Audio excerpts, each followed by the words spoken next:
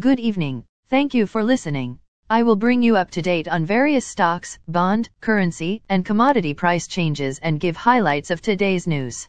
Please subscribe to the podcast for automatic downloads.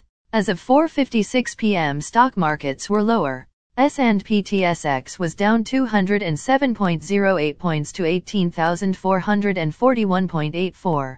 Dow Jones Industrial Average was down 458.13 points to 29,225.61.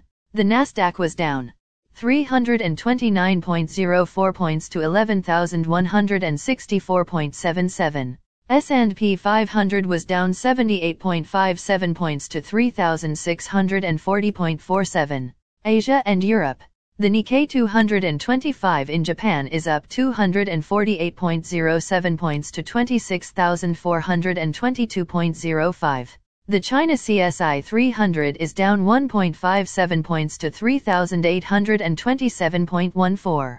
The DAX in Germany was down 207.73 points to 11,975.55. The CAC 40 in France was down 88.14 points to 5,676.87.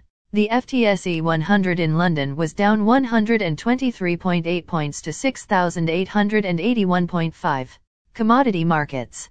Gold is down $16 to $1,668.40. Silver is down 9 cents to $18.78. Crude oil is down 48 cents to $81.67. Copper is up 6 cents to $3.42. Natural gas is down 6 cents to $6.88. December corn closed at $6.69 and a half. November soybeans closed at $14.10 and 3/4. December wheat closed at $8.96 and a quarter. The Canadian dollar is 1.3683. The Canadian 2-year bond yield is 3.83. The Canadian 10-year bond yield is 3.19. The United States 2-year bond yield is 4.19. The United States 10-year bond yield is 3.78. Bitcoin is at $19,496.90.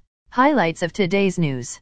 Canadian Mortgage and Housing Corporation sees Canadian real estate prices falling up to 15%. Canada Post expands financial services offering loans up to $30,000. Economists expect pretty severe recession in Canada in 2023. WestJet signs deal with Boeing for 42 additional aircraft. Royal Bank of Canada. Canada's housing market has never been more unaffordable. Again, thanks for listening. For automatic downloads, please subscribe on a podcast app or platform. And please consider leaving a rating on the podcast app or platform. It helps grow the show. Thank you.